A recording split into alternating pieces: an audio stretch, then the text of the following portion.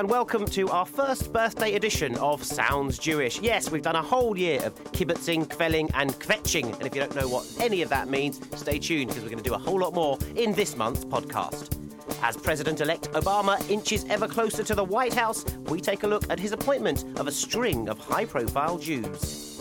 You've got to pick a pocket or two. Is Fagin too much of an anti-Semitic caricature ever to be let back on the London stage? The sounds of Yiddish Twist, the music that shook the morals of the Jewish East End. The reason that it was created was to be exactly that sweaty, dirty version of Jewish culture which hadn't really existed until then. And get ready to play our special Hanukkah board game, I Didn't Know They Were Jewish. Shalom, shalom. And keeping me company in the pod this month are comedian, writer and actor and Yiddish expert David Schneider, welcome, and the playwright and director Julia Pascal, welcome to you both. Hello. Happy Hanukkah. Happy Hanukkah to you. Is Hanukkah something that fills you with joy, or are you envious of the other lot's Christmas, Dave? I'm not negative to Hanukkah. But I'm ashamed to say so early in the podcast. I'm in a mixed relationship, so I do both Hanukkah and Christmas, so everything's fine for me. Yeah, and Julia, will you be lighting the lights? I'm in a mixed relationship too, and I do neither of them, I have to say. I'm in a mixed relationship too. What are we doing in this? We cancel the podcast, call off Hanukkah.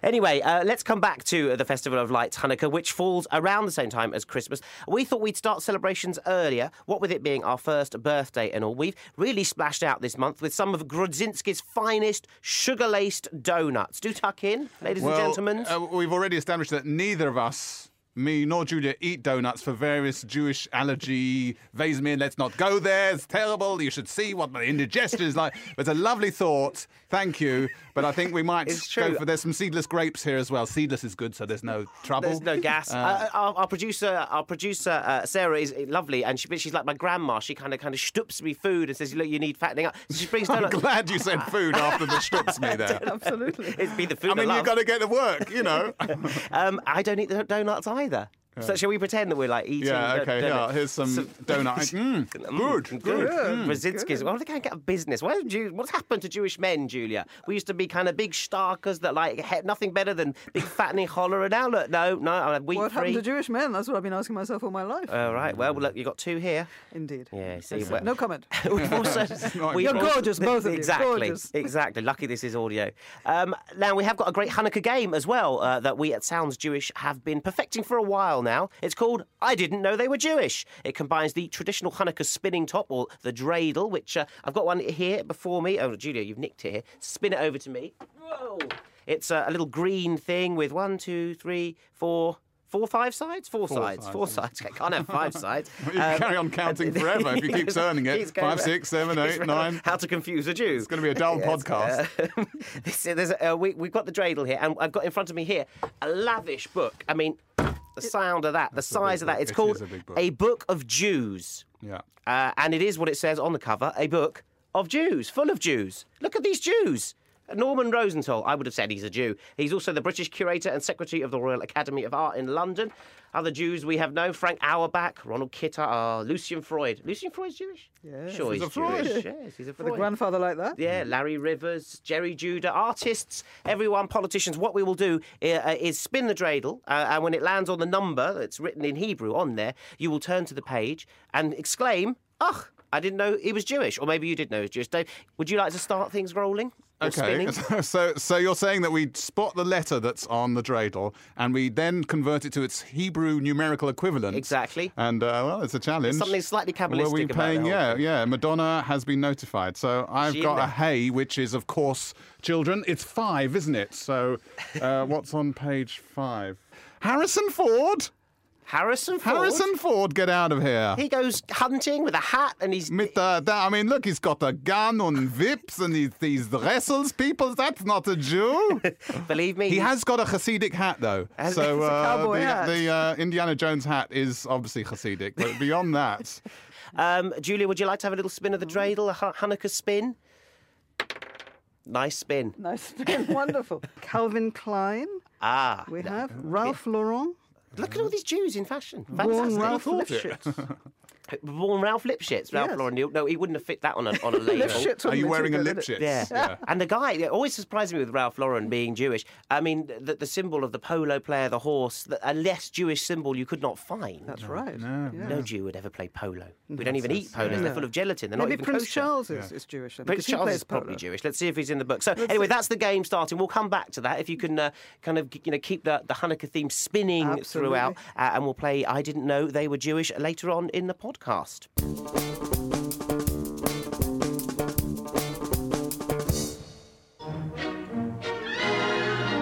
In this life, one thing counts. In the bank, large amounts. I'm afraid these don't grow on trees. You gotta pick a pocket or two. You gotta pick a pocket or two, boys. You gotta pick a pocket or two. I only need to hear a short burst of that infamous Fagin song from the musical Oliver to feel slightly queasy. Fagin is a walking checklist of Jewish stereotypes, is he not? A crafty moneylender, yes. A hook nose, yes. Stooped side curls and beard, yes. In case you forgot what he looked like, anyone walking around London or just driving behind a bus will now have had a reminder. Posters for the new production at the Theatre Royal feature an illustrated Fagin with the L of Oliver curving exaggeratedly to make it into a huge nose. Plus, there's a publicity poster of the show's star, Rowan Atkinson, with the full Hasidic beard and side curls. Julia, have you seen this poster? I have indeed. It's made me cringe. Made me want to throw myself in front of the tree. Is that because you just think, oh, Rowan Atkinson is Fagin? Odd casting. He's not my favourite actor, I have to say. He's always playing vicars as well, so That's I don't know how he right. suddenly got this Fagin role. Absolutely. Maybe Fagin was a Jew, and a Jew was a vicar, and Rowan is a Jew. No, I mean, I hate it. I hate the whole idea. I don't know why they're doing it. And this just anti-Semitism in English literature being rehashed and pushed out as a great show, it sickens me because to young people it just feeds yet another stereotype Jew. Genug is genug. However, I always like to sing a bit of You've Got to Pick a Pocket or Two, you've got to do reviewing the situation. As a frustrated young Jewish actor, your dream of playing Fagin, it was one of the great roles that you could bring to, and I think Jewish actors like Anthony Sher, for example, give definitive Shylocks. So there is a sort of a way around that anti-Semitism by making a Jew play the actual Jew. There is a way around, but what do you do with Fagin? What do you do with Got to Pick a Pocket or Two? How do you make that into a complex character? I think I have to disagree with my dear friend Julia. I think having read part of the book I feel is very difficult to read. It's the Jew this, the Jew that. Oi, oi, It's oi. 257 mentions of the Jew in the first 30 chapters. Right, it's very. Thank you. It's very difficult. That's a book of Jews. The musical, however, where it's not Jew this, it's not Jew that, where Fagin isn't the baddie. It's not like Shylock. Bill Sykes is the baddie. Fagin is, I think, a slightly more complex character. And yes, he is Jewish. We know he's Jewish, but I'm just imagining kids coming out of seeing Oliver with appropriate Guardian reading parents saying, why did he speak in that funny voice? And giving a response that was, there's a historical authenticity there. Although that's obviously very difficult, and I haven't seen the poster yet, and if he is in Hasidic garb and everything, that's awkward. I still think the show has merits. I would add to that, I think it would be interesting if, like Othello, it was always played by a Jew, probably by me.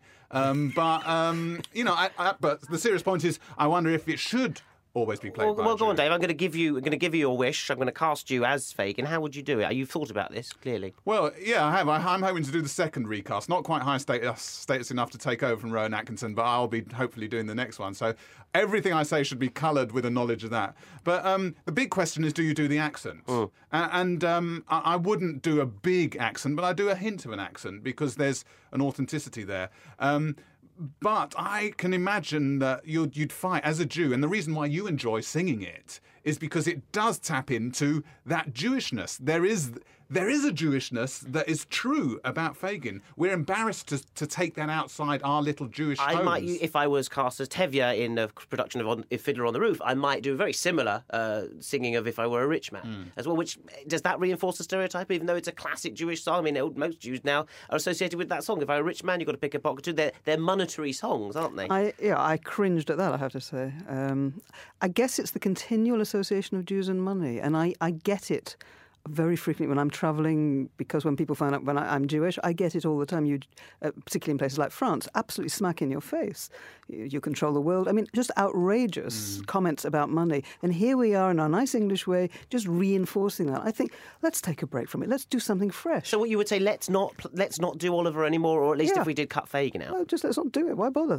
We have so much choice as producers. But Fagin is in fact the first occurrence in English literature of a Yiddish word, because it's an anagram of Gonef, and Dickens knew this, so he rearranged letters and made Fagin there. Now, he is normally an author who's a great humanitarian, great philanthropist. Why do you think he's getting lumbered with this kind of accusation now? Well, is it not true that he did regret it and then wrote a positive Jewish character? Yes, in Our Mutual Friend. Yeah, but sadly, no one made a musical out of that. No. So maybe, Julia, that's what you That's have to what I do, should is make do. a musical out of the I'll Our go Mutual for Friend. it.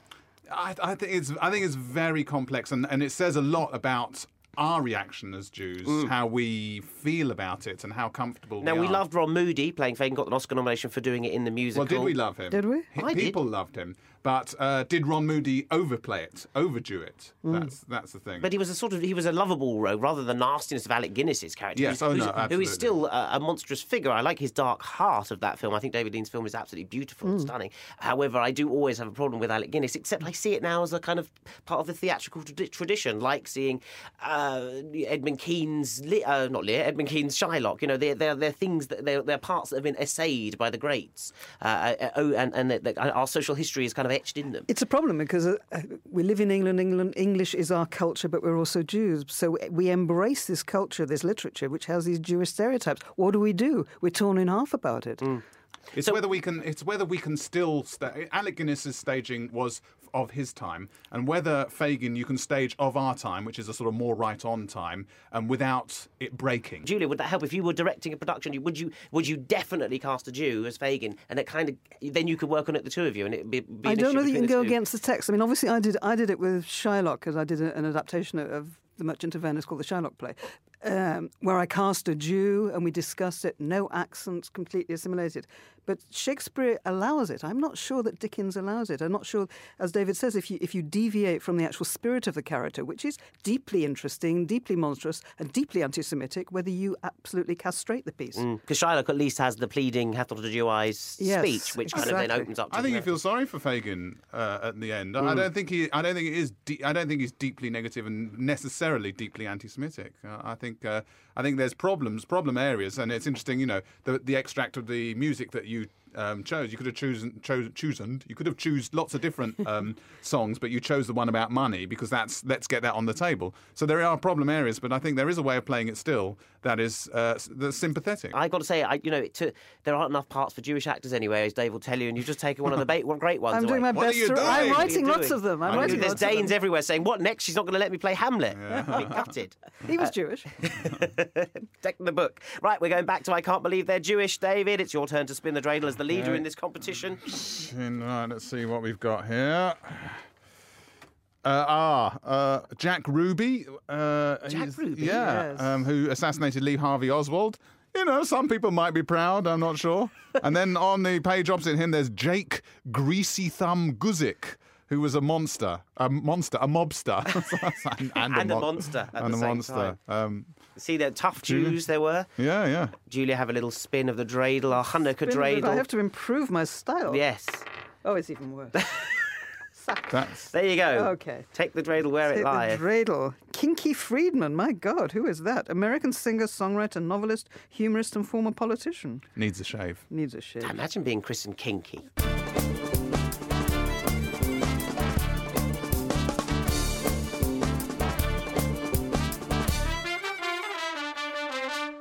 Well, talking of our endless obsession with pointing out Jews in the news, here are some more Jews very much in the news to get those tongues wagging.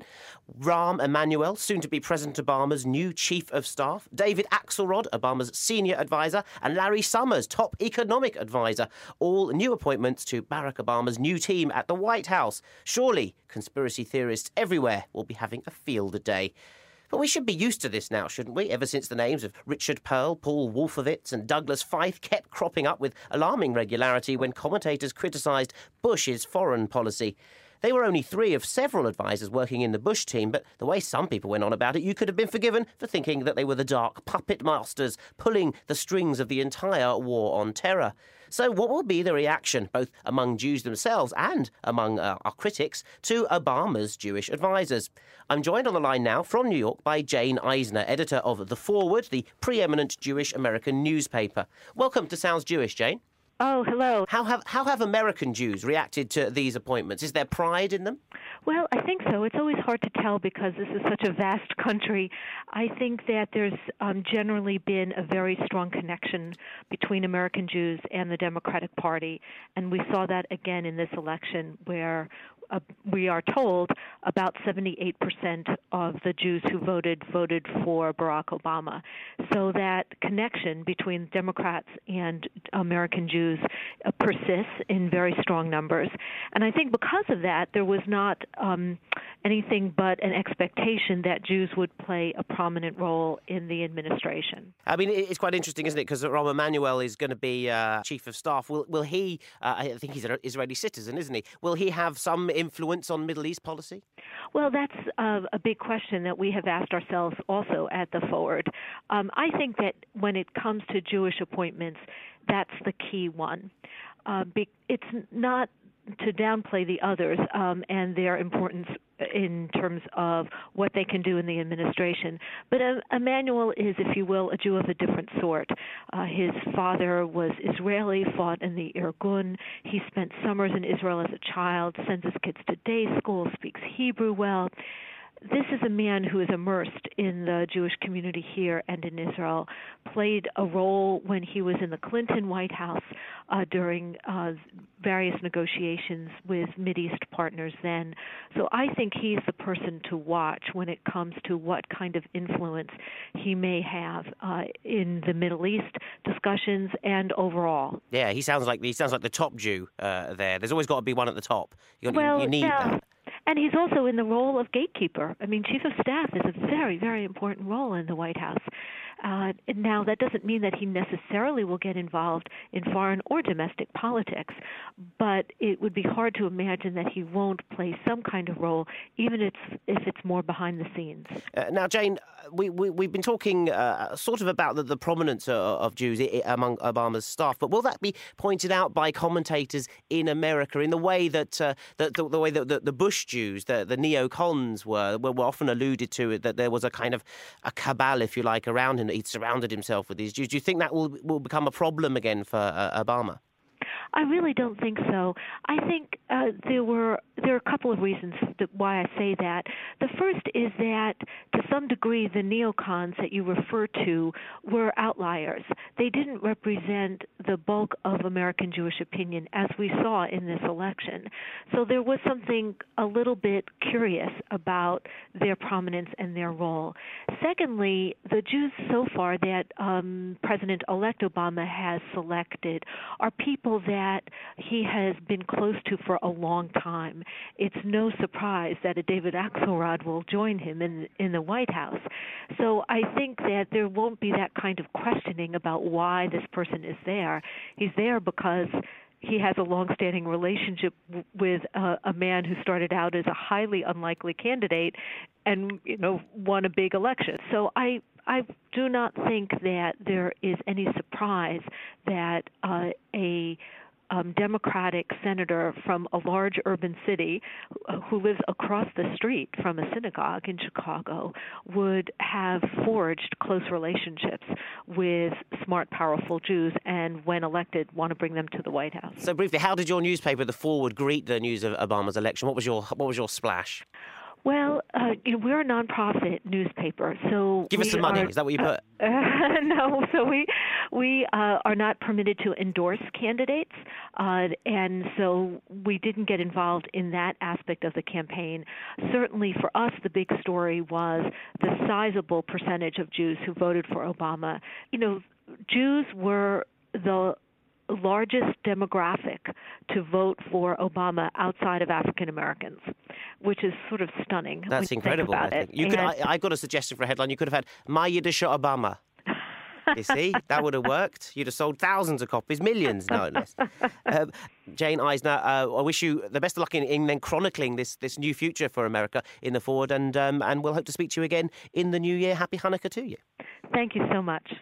Julia and David, you've been listening to Jane from America there. How did you always feel about those kind of very prominent Jews, especially Wolfowitz, who was, his name, he's in the Book of Jews. Is Wolfowitz in there? Is there an index? Let's check in our Book of Jews. Paul Wolfowitz, come forward. They've probably torn him out now. He probably was, but it's been... What I think is very interesting that's come up from this is that there was a history of prominent Jews who were helping against the apartheid of the South in the 60s, and that Jews and blacks worked together very well. And then we had this whole anti-Jewish Farrakhan black explosion, and now I think there's been a return to a connection between Jewish experience and Afro-American experience and black experience, and that the circle has come, and I find that really very heartening. Yeah, it's interesting. We're leafing through the Book of Jews. There is, it's done by Wolfowitz is not in there. He's not. He's been excised. But there is also a black book as well, a book of blacks. Although it's not so. We can't play I Didn't Know He Was Black because generally one can. That's a very small chapter in that one. Apparently, Colin Powell speaks fluent Yiddish. I mean, this might be. I'm now worried. Now I'm going public with it. That it's an urban myth. But apparently, he worked in a tailor shop or something when he was young, and it was in a very Jewish area, and he picked up Yiddish. Is he in our Book of Jews?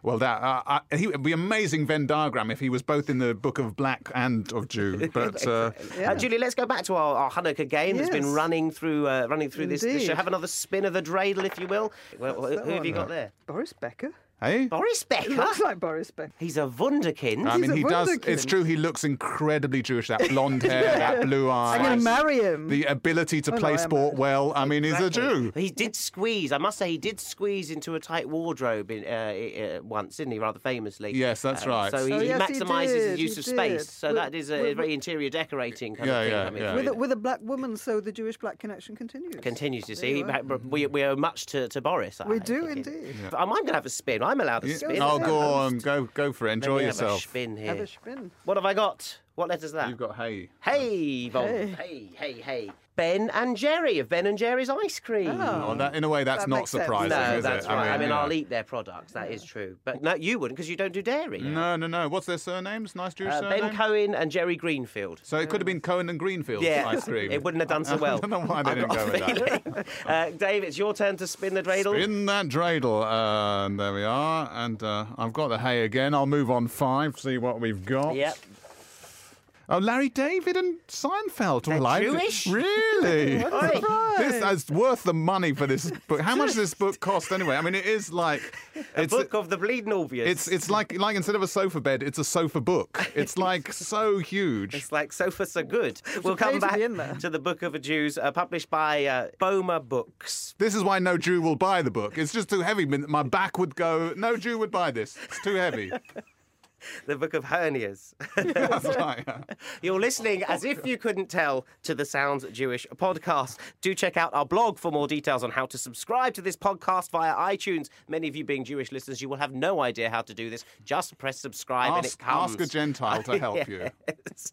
And you'll receive Sounds Jewish automatically every month.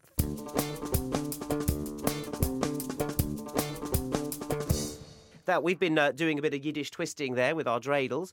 Time to move on to the Yiddish Twist Orchestra. A sound that experienced the height of cool over 50 years ago is experiencing a revival with the formation of the Yiddish Twist Orchestra, a group of musicians commissioned by the Jewish Community Centre for London, our sponsors. They've brought them together in conjunction with musician Lemez Lovash. It combines post-war swing with the distinct sound of the Yiddish music hall. Lemez explains here. Wenn du sollst sein schwarz wie a Toter. Originally in London in the 1920s and 30s, there was a very strong Yiddish theatre culture which provided an escape for people living in the pressure cooker environment of Whitechapel and the very densely populated immigrant East End. Yiddish Twist grew out of this culture of popular Yiddish theatre songs which everybody knew, everybody had grown up going along to hear.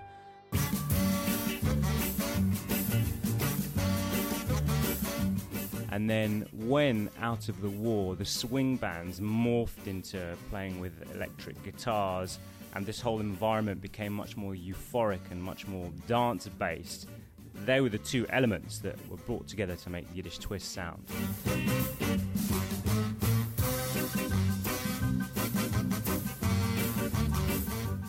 One of the songs that people might know is Bei mir bist du schön, or I Think You're Swell.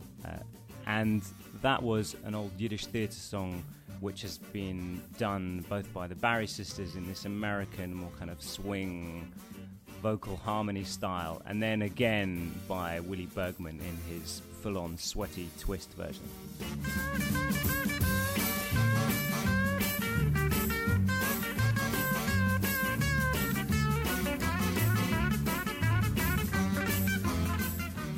So it was basically about taking these brand new and very radical instruments that was meant to ruin the morals of anyone who listened to them, and putting them together with these old chestnuts of Jewish culture was a very, really radical thing to do at the time.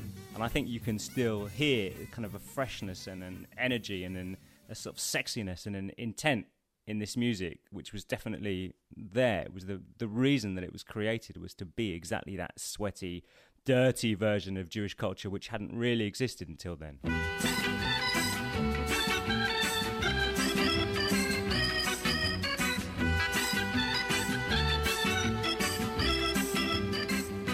People tend to think that everything that was interesting in the UK musically was imported from America or Argentina or somewhere else. There were fashions that came in from abroad.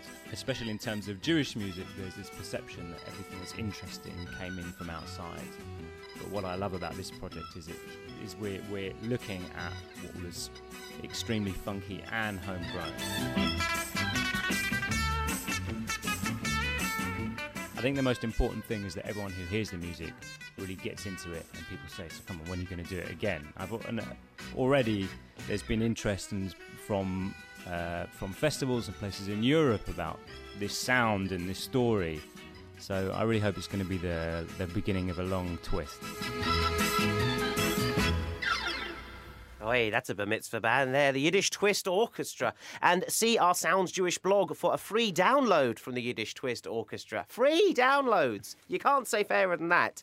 And you can also see where they'll be playing and how you can hire them for bar mitzvahs, weddings, etc. Now, Dave, you are an expert in Yiddish, aren't you? I saw you kind of humming along there. You knew all the words. Yes. The track we heard by Mir bist du schein, which by me, you're also very shine. Thank you very much. But what does it mean? And what do you think it adds? Do you think there's a certain lyricism to Yiddish speak? It's hard to know, because I suppose I'm so steeped in the midst of it now that I instantly respond. But I think it ties in slightly with that feeling that you want to be Fagin or want to perform Jewish. When you hear Yiddish, when you hear Yiddish music, it just taps into something inside you that's some ethnic thing. Well, I mean, you studied Yiddish, yes. as did I as well, not as much as you. But why did you do it? Well, I come from my mother comes from a Yiddish theatre family, so it's always been around. And although she didn't teach me Yiddish, so I'm not a maternal Yiddish speaker, I learned sort of Oxford Yiddish. I learned Yiddish at Oxford, yes. A sort of BBC Yiddish, the Queen's Yiddish. Me too, in the Smithsonian Institute, I think I did it. Ashmolean Institute. The Ashmolean, that's right, yes. So yeah, and I just got very obsessed with it and started doing a PhD and all that stuff.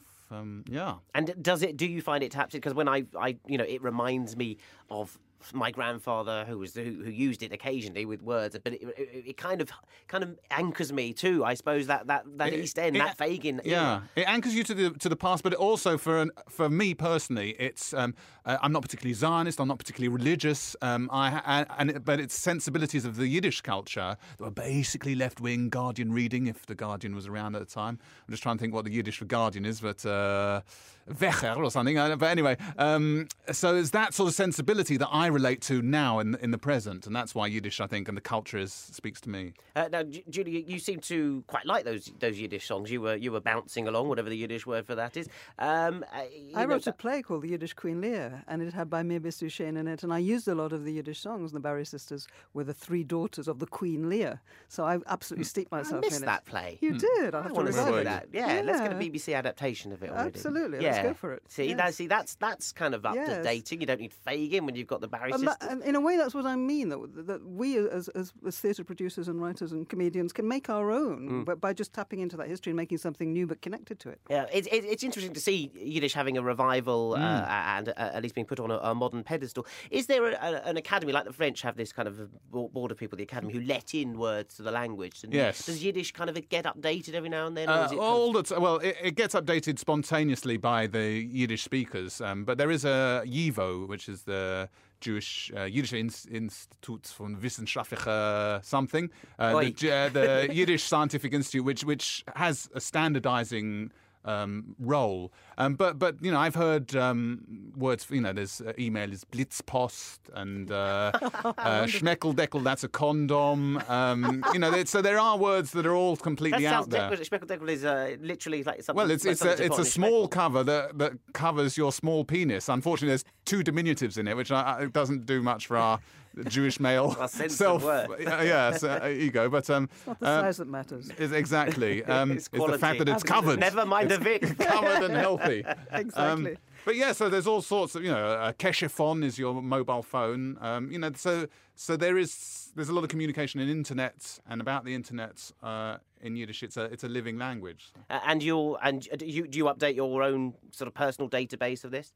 What, as in my knowledge of? Yes. Yeah. I mean, I'm not so out there nowadays. I'm not like, if I were in the Yiddish world as much as I used to be, speaking Yiddish all the time, then it would be natural that I would be. I mean, obviously, Yiddish is sort of split in two slightly. So you have Hasidic Yiddish, which is developing in a certain way, and then the standardized YIVO secular Yiddish, which does have native Yiddish speakers, but is Schmeckeldeckel, for example, is not like, I don't know what the Hasidim do. They don't use them. They wouldn't have them. No. So, I mean, I was once at a Yiddish conference where someone used a Yiddish word for woman rabbi, and there was some Hasidim there, and I can't remember what the...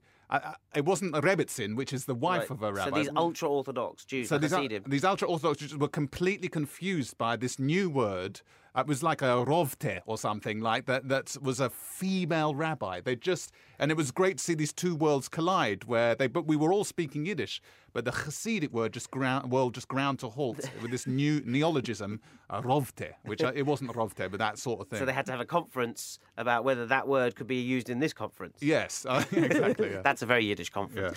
Yeah. The few Yiddish words that people like me know from my grandparents, and I learned German at school, so it's a bit of a mix, but it expresses words that cannot be expressed in English. I try to explain when I'm working with young people and teaching them writing, I try and teach chutzpah. They don't know what chutzpah is, but there is no English word for it. No. And then you say the old joke about the man who killed his parents and then threw himself on the mercy of the court because he was an orphan, and they don't laugh because the concept of chutzpah isn't there. Yeah. And there's all these little, where you say you're an idiot in English. Yes. There's Nedach and Doppitz, and there's so many different types of That's right. Shades of idiot. That's right. Yeah. So I think there's something inherently in the language that is a use for humour, and it is a use for kind of... But then again, you see, I feel now, I shouldn't have done the idiot example. I should have done the God example, because there's also hundreds of different words for God, which isn't humour, but it does show the different relationships. Whereas we would say God, there's Rabbeinu Shel Olam and Der Boire and Gott in Tatnu. There's all these different, depending on how you feel to God absolutely. at that moment. Well, just as in Inuit, there are 50 words for snow.